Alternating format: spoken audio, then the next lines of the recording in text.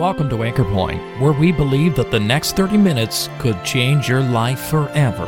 So join us to consider the greatest message ever heard, the good news of the gospel, as well as sound scriptural teaching for believers, all based on the Word of God, the anchor for our souls.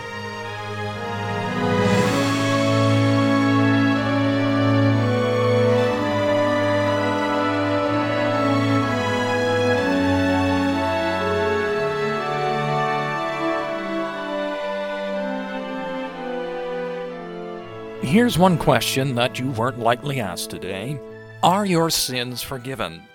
Well, first you may ask, what do you mean? What exactly are sins? Isn't that some sort of an archaic Bible word that's out of date for today? We all make mistakes. We're all human. But sins? Aren't you being a little bit extreme? Yes, the word sin is a Bible word, but make no mistake about it, sin is still very much with us today. And it's far more than a mistake or human failing. It's rebellion against God. It's taking our own way against His way. It's falling short of God's standard of righteousness. So how about it, my friend? Have you sinned today? Thought, said, or did something that you know to be wrong? Didn't think, didn't say, or didn't do something that you knew would be right? Let's be honest. We've all failed. And that makes us sinners. So here's the question again. Are your sins forgiven? They need to be, not only on a human level, but more importantly on a heavenly level. No one can enter heaven with even one unforgiven sin. So how can we be forgiven? On today's broadcast, evangelist Mr. Jack Gould looks very carefully at what the Bible has to say about forgiveness, why it's necessary, and how can I get it? Important questions that we would like our listeners to face honestly today.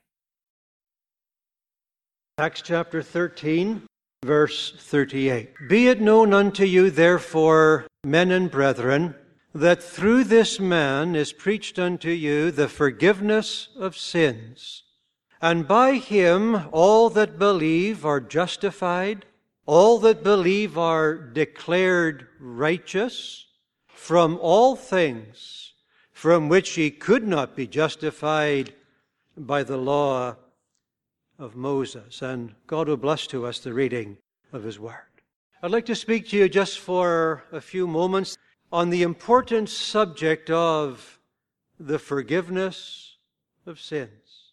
When it comes to our relationship with God, when it comes to the fact of you and I getting into heaven at the end of life, the subject of the forgiveness of sins is one of first importance. If we only had the words of the Lord Jesus Himself from Mark chapter 2 and verse 10, possibly that would be sufficient for all of us to understand its importance. Listen to what the Lord Jesus taught one day, Mark chapter 2 verse 10. But that ye may know that the Son of Man Himself hath power on earth to forgive sins. So immediately I'm confronted with two things.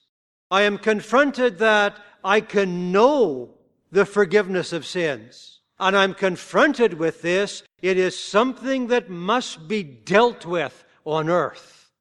It must be dealt with, as it were, in my little lifespan.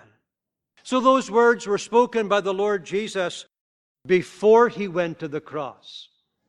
But then the Lord Jesus spoke words about the forgiveness of sins and their necessity after His death and after His resurrection. And this is what He said in Luke 24. Thus it behoved Christ to suffer and to rise from the dead on the third day, and that repentance and remission, or the forgiveness of sins, should be preached in His name. So we have then from the very lips of God's Son, the Lord Jesus, the vital, important fact, the forgiveness of sins. I'm going to ask you three very, very simple questions in relation to the forgiveness of sins. And then we're going to try and answer those questions from the Bible. Here's the first question. Why is forgiveness necessary? Why is the subject of forgiveness so important? Why is the subject of forgiveness so vital? Why is forgiveness necessary? I suppose that the simple or the easy answer would just be this: because the Bible says so. And that ought to be sufficient evidence, I trust, for each of us, whether we are younger or whether we are older, whether we're acquainted with the gospel story or whether this is something brand new that you've never heard before. The forgiveness of sin is necessary because the Bible says so. You and I, as individuals living on earth, we're not here forever. One day, unless the Lord comes, I will die. One day, you will die. And therefore, our little time on earth will be expired. And the soul, the real you, the real me, will depart the body and it'll take its flight out into what the Bible calls eternity. And you and I, as souls, are going to be in heaven above or in hell beneath, depending on this one thing: have I dealt with, according to the Scriptures, the subject of the forgiveness of my sins? I am going to meet God one day. Friends, you are going to meet God one day. And you'll either meet God in your sins, or like many in the building tonight, you're going to meet God having your sins forgiven. Why is forgiveness necessary? Because the Bible says so. Why is forgiveness necessary? Because the Lord Jesus taught it. You see, that verse that I quoted for you from verse 10 of Mark chapter 2 was really in answer to a question that the religious people of that day asked. For they asked, who can forgive sins but God only? And let's face it, we'll have to give the Pharisees, the religious people of the day, full credit for two important things. They knew that sins must be forgiven. They knew that only God could forgive sins. And I tell you tonight, friends, younger or older, that this would be a good gospel meeting if all of us learned tonight, my sins must be forgiven, and only God can forgive them. Why is forgiveness of sin necessary? Because the Bible says so. Why is forgiveness necessary? Because the Lord Jesus taught it. Thirdly, why is forgiveness necessary? Because you will never get into heaven unless your sins are forgiven. Oh, that God by His Spirit might bury that in your soul tonight. I cannot enter God's heaven. God is holy. Christ is holy. Heaven is holy. And you and I cannot enter heaven unless those sins are forgiven. So number one, why is forgiveness necessary? Question number two, where do I find the forgiveness of sins? To put it another way, where do I go? Where do I look? Where then can I search? If the forgiveness of sins is so vital, if it is so important, and friends, it is, where do I look for the forgiveness of sins? Let me answer the question, if I could, first negatively and then positively. First of all, you will not find the forgiveness of sins in religion. The very man who has penned the words and written the words of which I've read to you tonight from Acts chapter 13. Here is a man who was steeped in religion. And if religion could take a man to heaven, then Saul of Tarsus was going. But he discovered one day, to his absolute amazement, I'm not going to heaven. And I'm not going to heaven on the foundation or the grounds of my religion. I require the forgiveness of sins. Let me ask you this question, dear friends. You are thinking people. If religion could deal with the question of our sins, if religion was sufficient enough to take you to heaven at the end of life, tell me this in God's name: why did Jesus Christ die on the cross? There would be no value to it if you could get to heaven by religion. So, religion will not satisfy our need of the forgiveness of sins. Secondly, the forgiveness of sins is not found in the church. You could belong to a church, a small one, a large one. You could be dissatisfied with that and then change churches as number of times as you want. But you see, no church has been given the authority to deal with the forgiveness of sins. Well, if I cannot find the forgiveness of sins in religion, if I cannot find the forgiveness of sins in my church, maybe I could find the forgiveness of sins in myself.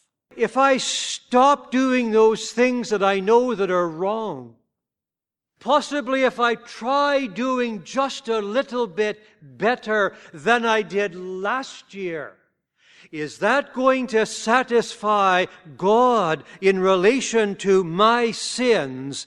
And the answer is no. Well, says someone else, well, I know in the Bible there are 10 commandments. I learned them one day when I was in Sunday school. So possibly if I could just discipline myself to keep the 10 commandments, certainly that would satisfy God in relation to the question of my sin. The sad thing is that those that even would make a suggestion like that, if you ask them what the 10 commandments were, they might be able to give you 2 or 3. No, the law has just been given to show us what we cannot do, that we're total failures in relation to getting to heaven. So in the gospel, in this matter of having my sins forgiven, in this matter of obtaining everlasting eternal life, in this matter of finding out I want to be in heaven at the end of life, I'm not confronted with a religion. I'm not confronted with church going. I'm not confronted with myself and how I could better myself. I'm not confronted with rules and regulations. I'm confronted with a person. Listen to what the Bible says. Be it known unto you, therefore, men and brethren, that through this man is preached unto you the forgiveness of sins. I'm confronted with a person. He is not an ordinary person. He's God's Son, and His name is the Lord Jesus Christ. If we were to read the previous verses to which I read for you, you would find this, that the Bible describes Him as a very unique man. Says our Bible, Pilate found no fault in Him. So the Bible clearly declares that He is a sinless man. He did no sin, He knew no sin, and in Him is no sin. This is the one who on the cross has dealt to the eternal satisfaction of God in view of your sin and of mine. But this man that is described for us, he's not only described as a sinless man, he is described as a suffering man. For the death that he died by crucifixion was one of the most cruel deaths that a man could ever endure. And he died there, a death by crucifixion, He suffered for sins. Listen to what the Bible says. For Christ also hath once suffered for sins, the just one for the unjust, that he might bring you to God. 1 Peter 3:18. 1 Corinthians chapter 15, verse 3. Christ died for our sins. 1 Peter 2:24. Who his own self bare our sins in his own body on the tree. So the very purpose of the death of Christ was this, that he suffered on the cross on account of sin. Listen, it was not his own sin, for he had none. He died on account of others. Friends, tonight I was only 12 years of age. Not very old, you might say, when I came to realize this, that if Christ has died for sinners, and if Christ has died for the ungodly, and if he satisfied God against all the claims of sin, then he must have died for me. And I took it in at 12 years of age, and at that moment, God saved me. And I knew the forgiveness of my sins. Maybe I'll just ask you this question before we go on to number 3. Where are you looking for the forgiveness of sins? Where are you searching for it? Is it possible just in the 4 negative approaches that I've looked as to where I find it? Is it possible I've just hit the nail on the head?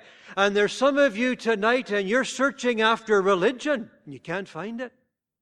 And you're searching at the church and you can't find the forgiveness of sin. And you're looking within and you're looking at rules and regulations. Friends, tonight, give up. The forgiveness of sins is only found in one person, and it's found in God's Son, the Lord Jesus. How do we know?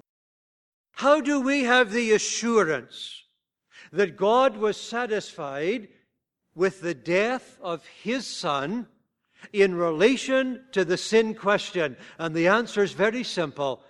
He raised His Son out from amongst the dead.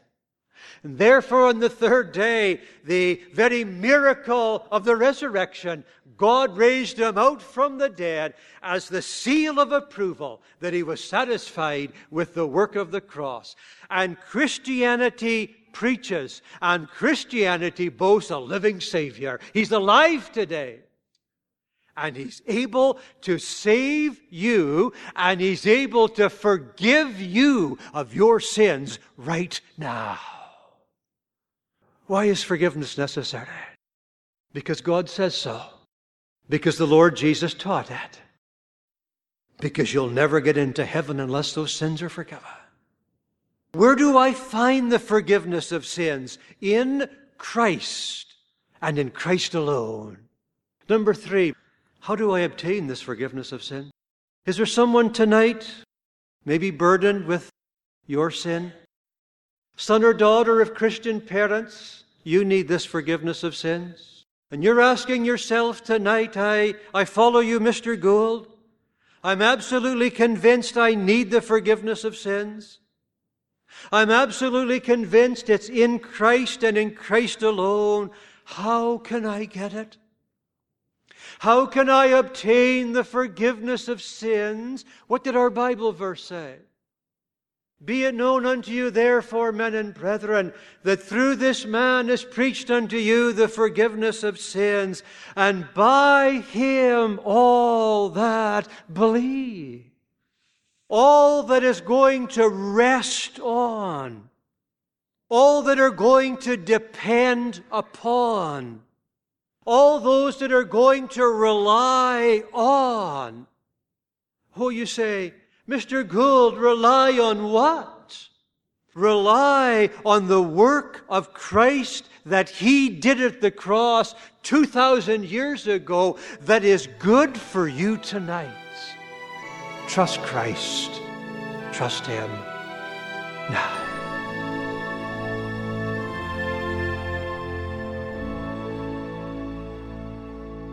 Yes, the Lord Jesus said He has power on earth to forgive sins.